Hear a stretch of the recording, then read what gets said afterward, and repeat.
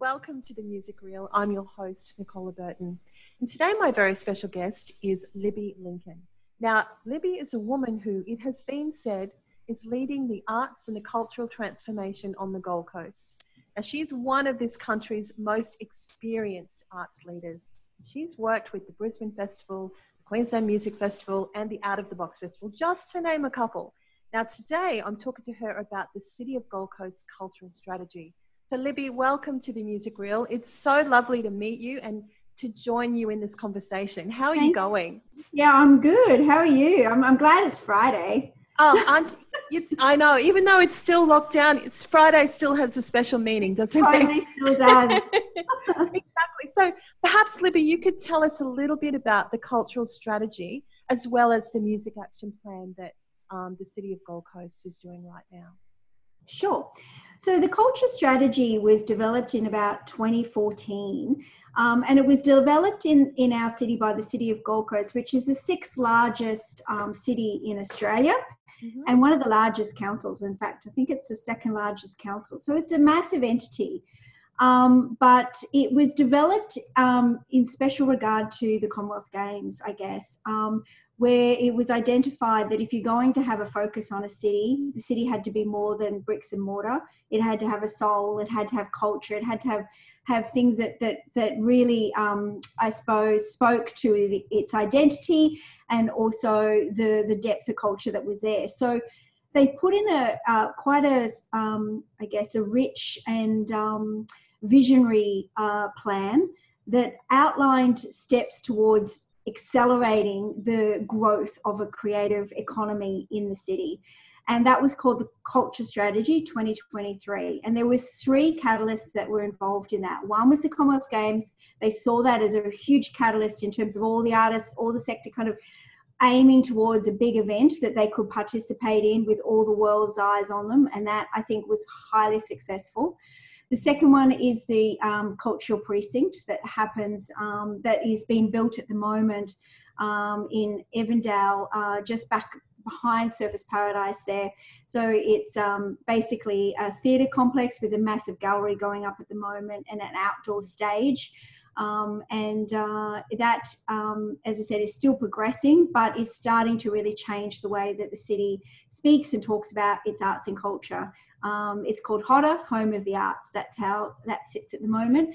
And the third one was to identify a specialist unit of experts, I guess, that sat within council that looked specifically at how we could help our arts industry and our arts sector really. And so that's sort of that's where I sit, and the strategy sits as custodian of that. There's around 10 of us now in that unit.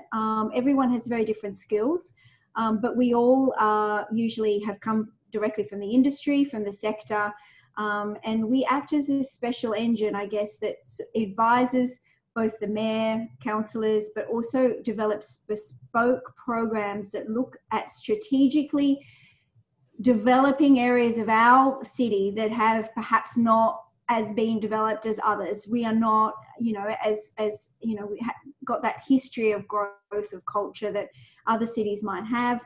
And we have to do some really strategic work in that place. So we have to know where we want to go.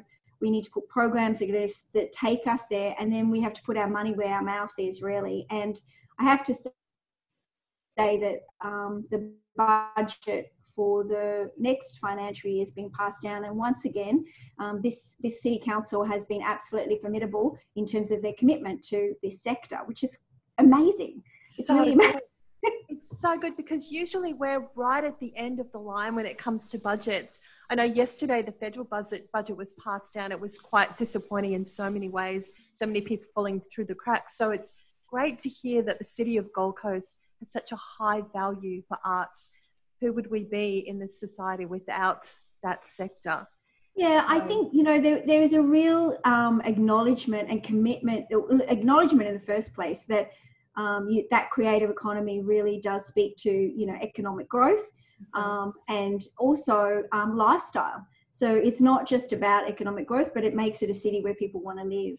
And I think that what we see is that more and more a lot of artists, especially musicians and all of that sort of music industry area, have already worked out that they can come and live and have this incredible lifestyle in this coastal city, be very close to, transport and national travel when you could do that, and still operate, a fairly high profile career while living in this city, and not having to pay the same rents and living expenses that you might have to pay in Melbourne and Sydney. So I think that's sort of catching on, and I think that's what's going to make us a great city. Absolutely. It's a win-win for everyone, really, isn't it? Yeah. And I guess really the next thing that we really need to look at, you've got this cultural strategy happening, and then 2020 hits, and we've got this incredible experience where, from March the 13th, there were no live shows. And it's going to be a long, painful, challenging recovery for the music industry. How does that impact, I guess, the structure of the strategy for you? Has it changed it in any way as a result of this? It totally has, Nikki. I mean, we have, it's hit everyone really, really hard. And I guess because we are so linked, I guess, to our friends and colleagues out there in the industry, it can't but help impact in terms of how we operate our programs and what we prioritise. As a city, as an event city, and I'm talking very high level here, it's a challenge for a city that's always linked itself to, major events, bring in the crowds, bring in the people. It's a huge blow in terms of how we view ourselves as a city. And so I think there has already been a shift through the arts and culture strategy and through the music action plan, which I haven't spoken to you about yet, but there was already a shift, which was trying to support much more the local ecology, trying to support local audiences a lot more and local artists a lot more. And that shift, I think, has only been, highlighted and has been even more relevant at this point. And so we, just our unit, for instance, in the Music Action Plan, I think, where all of a sudden there's spotlight. The shift has shifted from, those major events, from those international, those big tourist kind of stuff, down into our local economy and our local ecology. And we need to kind of find solutions fast and quick to use this opportunity to leverage what we can do. So it's given us, it is an opportunity, but it's also we need to really quickly adapt. I won't use the word pivot because I know it's a drinking game. If anyone says unprecedented, pivot, or innovate, that's what a few of our listeners have said. If you say those words, we take a drink. Yeah, exactly. I think so I'm not saying is better. Adapt. Look, and I think it's fantastic in the sense that when I was growing up, I was a Brisbane girl. Where did I go for live music? I drove down the highway to the Gold Coast, and there was iconic venues down there. The Playroom, yes. Bombay Rock, all, and we had this crazy, this is the 80s for anyone, this is a long time ago. But, we had these incredible bands also that were loved and cherished. And could, basically make a living through touring, which is sort of is coming back as the new norm. And there is an opportunity now for these local venues to really start to, profile themselves within the community, be really cherished again, and profile our local artists and really build those audiences and really build that commitment to loving and owning that loyalty to our local product. And I think that's an opportunity that we need to find how to do that as best and fast as we can and support it as much as we can in terms of what sort of programs and initiatives that we're rolling out. So we're putting a lot of effort into supporting music venues. We're trying to find ways of supporting, again, using venues, because I think they are really pivotal here. I use that word. You get away with that one. Okay, all right. They're really important, I think, in terms of providing that backbone. So we even have some of those businesses looking at trying to adapt their business model so that they're actually looking at streaming putting their efforts into providing that streaming opportunity for artists. They need equipment, they need funding to do that, they need support, they need really great, skills development, professional development in that space. So trying to really support and help where they want to go and how they want to get there. So a lot of our grant programs are really responsive to that sort of request. So trying to let the sector lead, which means, we have to be responsive, I guess, because we don't know. We've just done a cultural survey, actually. We've had a quite extensive response, and it's going to be really interesting. It closes on 30th of June, and it's going to be interesting to see the types of needs that these artists and these businesses do have, and how that will affect, I guess, some of those programs we have rolling out. Yeah. That's great, because what I'm hearing from everyone is that we recover from the local community pod out.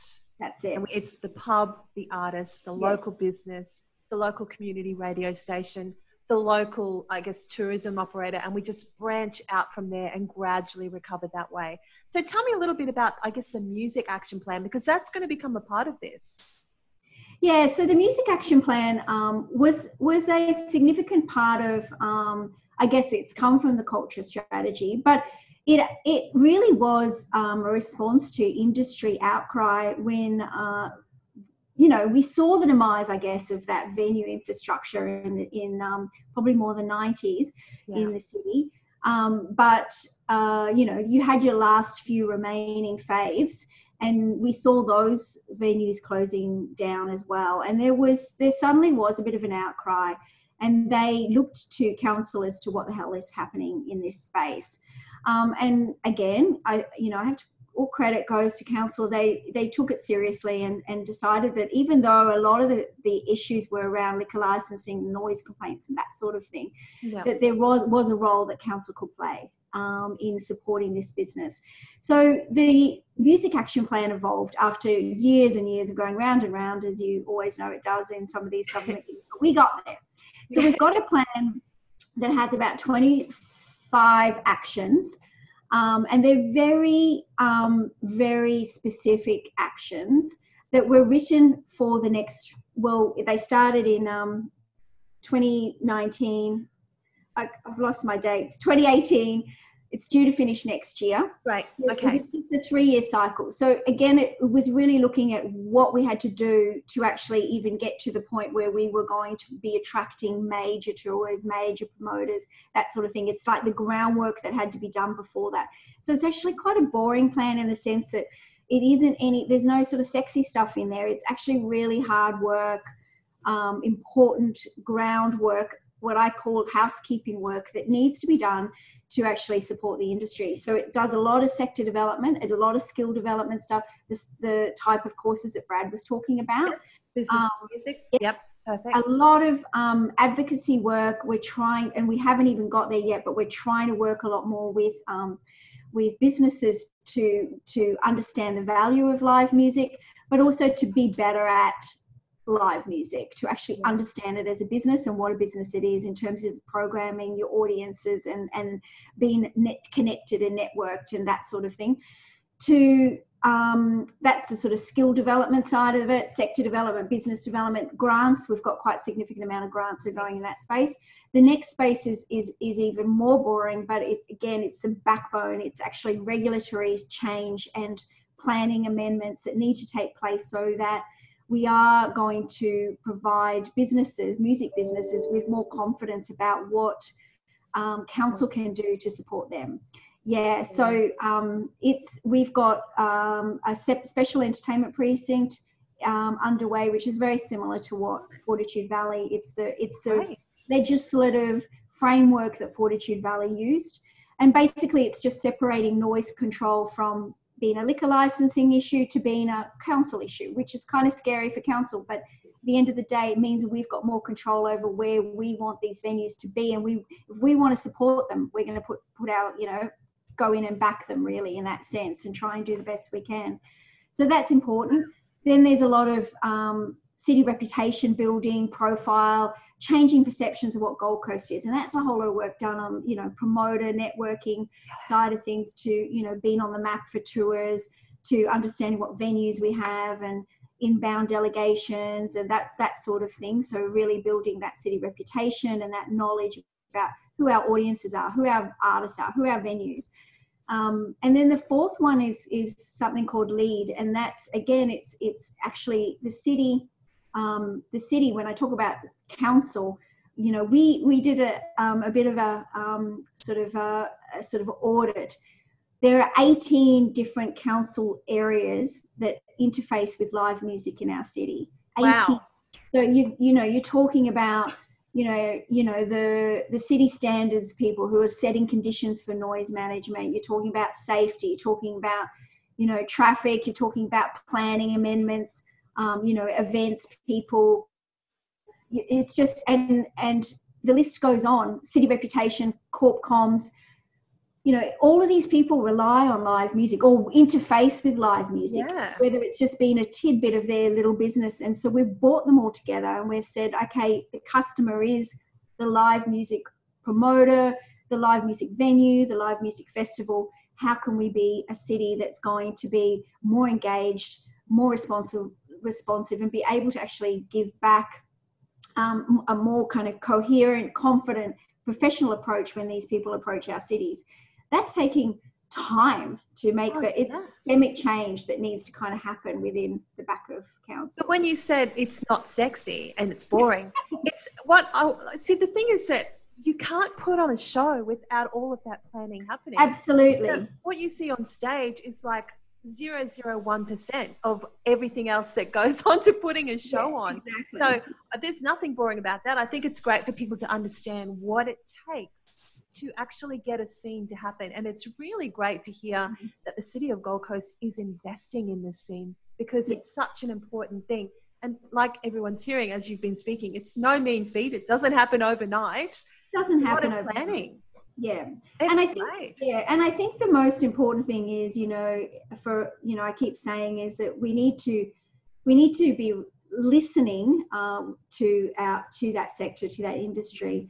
And really try and open up our places and spaces so that these businesses can thrive really and have a role. And it's not easy within the legislative environment that a city council has, but it's a cultural change. And I feel that as the city grows up, if these voices are at the table, and that's what we try to be, we try and be a voice at the table. It will become an automatic response to think about these types of businesses. It's great. I feel so optimistic after hearing this from you today because so many people are so concerned about what they're facing, this uncertainty. But to know that one city in Australia, and it's just one city, that has invested so much into this, I think that we'll recover, and we'll actually recover and reimagine in a place that we weren't before. I think it'll actually be better. By the sound of what you're saying, it sounds like it will be actually this great symbiotic relationship between all of the moving parts.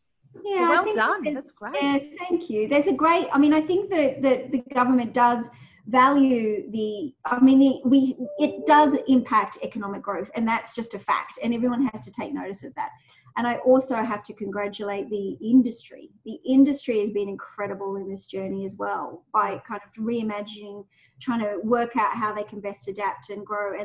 And they are a creative industry, and that's why we're going to do it. It's not going to be an issue. We're going to get there, I think. Exactly. And I think it's really good for artists listening to this today would have no idea that this is going on in the background.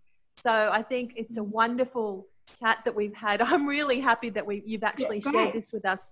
Libby, thank you so much. I'll leave it there, but I'm going to wish you the very best with the cultural strategy. I will probably keep checking in with you guys because I think this is a story that needs to be shared often, because artists need to understand what it takes to actually create this ecosystem. I agree. So, Libby, and to know people believe in them. And you obviously do. The City of Gold Coast obviously does. So they put their money where their mouth is. So Thank you, City of Gold Coast. And thank you, Libby Lincoln. It's been so great to meet you and talk to you today. You Best too. Thanks. wishes. See you later. Have See ya. fun. Bye.